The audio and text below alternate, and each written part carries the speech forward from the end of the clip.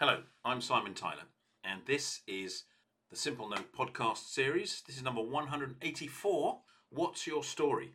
Now, before I get into today's Simple Note, I think it's important to just be honest with ourselves that this year of lockdown and all of our various experiences during lockdown has undoubtedly changed the way we see everything, particularly how we see ourselves and what we're up to, our work, the value we add, how we connect with people.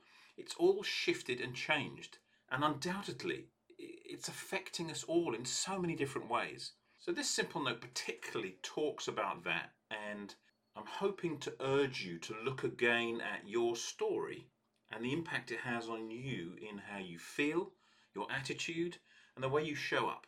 Now, the story we tell ourselves and others initiates our emotional response, and it embeds the attitude state that's going to follow and be linked to our story, whether it's true or not. And it sets in motion only linked experiences connected to that story that either confirm it or possibly go against it, but will defy the stuff that shows up that isn't consistent with our story and try and make our story even more true. Now, the story that you have, that you're currently playing out, is how you describe your current circumstances. And you'll tell it in your general dialogue with your friends and your family and your work colleagues.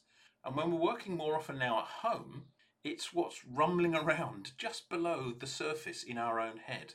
And it might be just feeling like it's true enough description of what's going on, but it affects us. And the power of our story, it's known, and it has an incredible ability to create and conjure pictures in our mind or evidence and evidence of emotions that seem to go with it and confirm it. And the more often you tell your story or think your story, even in part, the more elaborately you'll build it and more vividly you'll create those pictures, and the more power you give it to have impact on the listener, other people, and of course the number one listener to your story is you. So you'll either fall down or step up when you hear and emotionally respond to and experience your own story. It has incredible power. So here's an example. I live alone. Lockdown has been lonely, boring, and left me listless. More than half of my business revenue has gone. I fear the financial pain that lies ahead. I see almost no one. I'm uninspired. The silence is deafening. Most days I don't know what to do, and I've lost the motivation to start anything or go anywhere. Not that I can under COVID restrictions, obviously. I feel lost, disconnected and empty. What am I doing? I hate my inefficiency. It's scary. So what are the feelings that are triggered when you hear that story? Do you connect to it? Do you relate to that misery? You can't actually dispute the situation, and your empathic response to it may only be sorrow, and possibly confirm and add your story and how it fits and connects to that one. So how about this story as an alternate? The incredible quiet space that's opened up since lockdown has been liberating. My thoughts have run and run without all of the old time boundaries and needing to be somewhere or do something. I've relished nurturing my home and my home working places, and I've peacefully accepted the opportunity to contemplate, meditate, relax, and let thoughts run wild.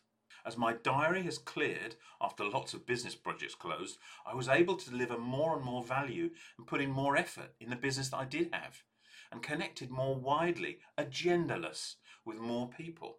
I became open to exploring new sources of inspiration, new ways I could show up in the world, new things to learn, and every day is brand new, clear, and open to new things. I'm a happy hermit. So what feelings does that story conjure? Does it make you intrigued about the journey and the discoveries of the person that just told it? You might notice the choices and the way you empathically respond to it, perhaps with a respectful applause. So for the teller of the stories, the first one I talked through triggered heavy thoughts and triggers maybe resistance and sadness, defeat, doubt, and perhaps even fear. And the second story is much lighter and triggers an acceptance of what is, hope, readiness, excitement, and maybe curiosity. And with these two sets of responses come the linked volume of body-related chemicals: dopamine, adrenaline, oxytocin, endorphins, and serotonin, all triggered by the thoughts that we create and the emotions that we create with those thoughts. And they ignite associated feelings and moods and attitudes. And your story informs your reticular activating cortex, which actively just goes and finds proofs of whatever your story is saying. Which reminds me of the final chapter in the Keep It Simple book, if you've got a copy, which is The Thinker Thinks, the Prover Proves, which is my very simple way of describing how our brains tend to operate. So in either case, they just perpetuate one story or the other, whichever one we choose to tell. Oh, and by the way, both of those are my stories. I get to choose. Both are close enough to the truth and do tell a truthful-ish story, and they could be told. And on my tougher days, it seems easier to tell the first one, and telling the second one feels almost false.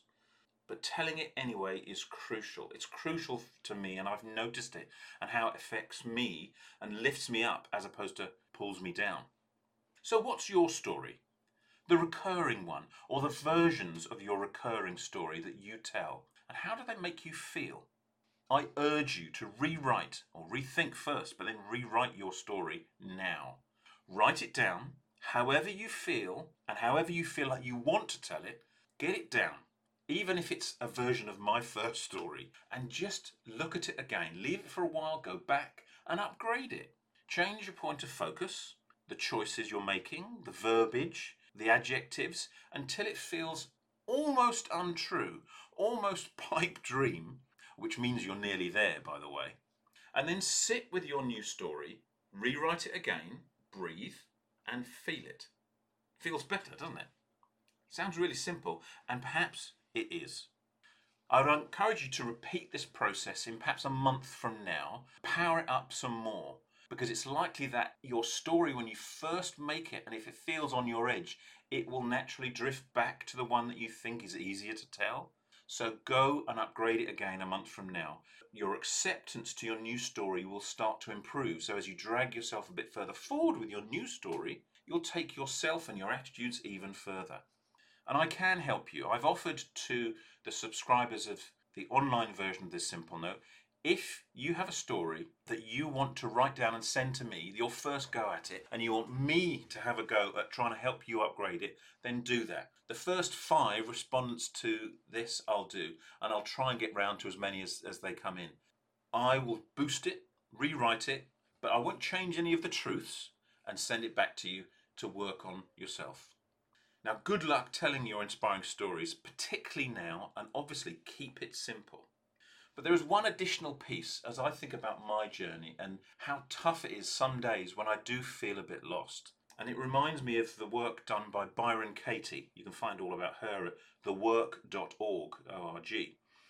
And she talks about the turnaround, particularly when we have what seems to be very heavy, inverted commas, truths that we're telling ourselves.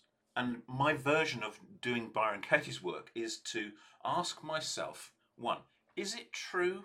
Is it really true? Which just gets me to consider the depth of what I'm trying to say to myself. Can I be certain that it is true? So having validated that, it seems to open me up to think, oh, maybe some other truths could be available. So that's the second question. What else could be true? That helps me flip it up a bit more.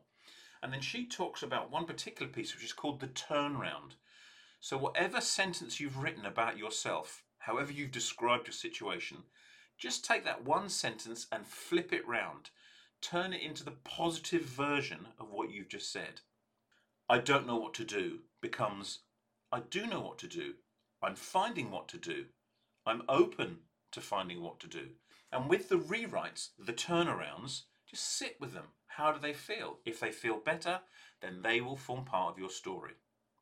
Good luck. Rewrite your story. If you like this, you can find out more about the Simple Notes at simontyler.com. You can also go to SoundCloud, where more of these podcasts are available for you to listen to at your leisure. Thanks for listening. If I can help in any way, email me, simon@simontyler.com. Good luck.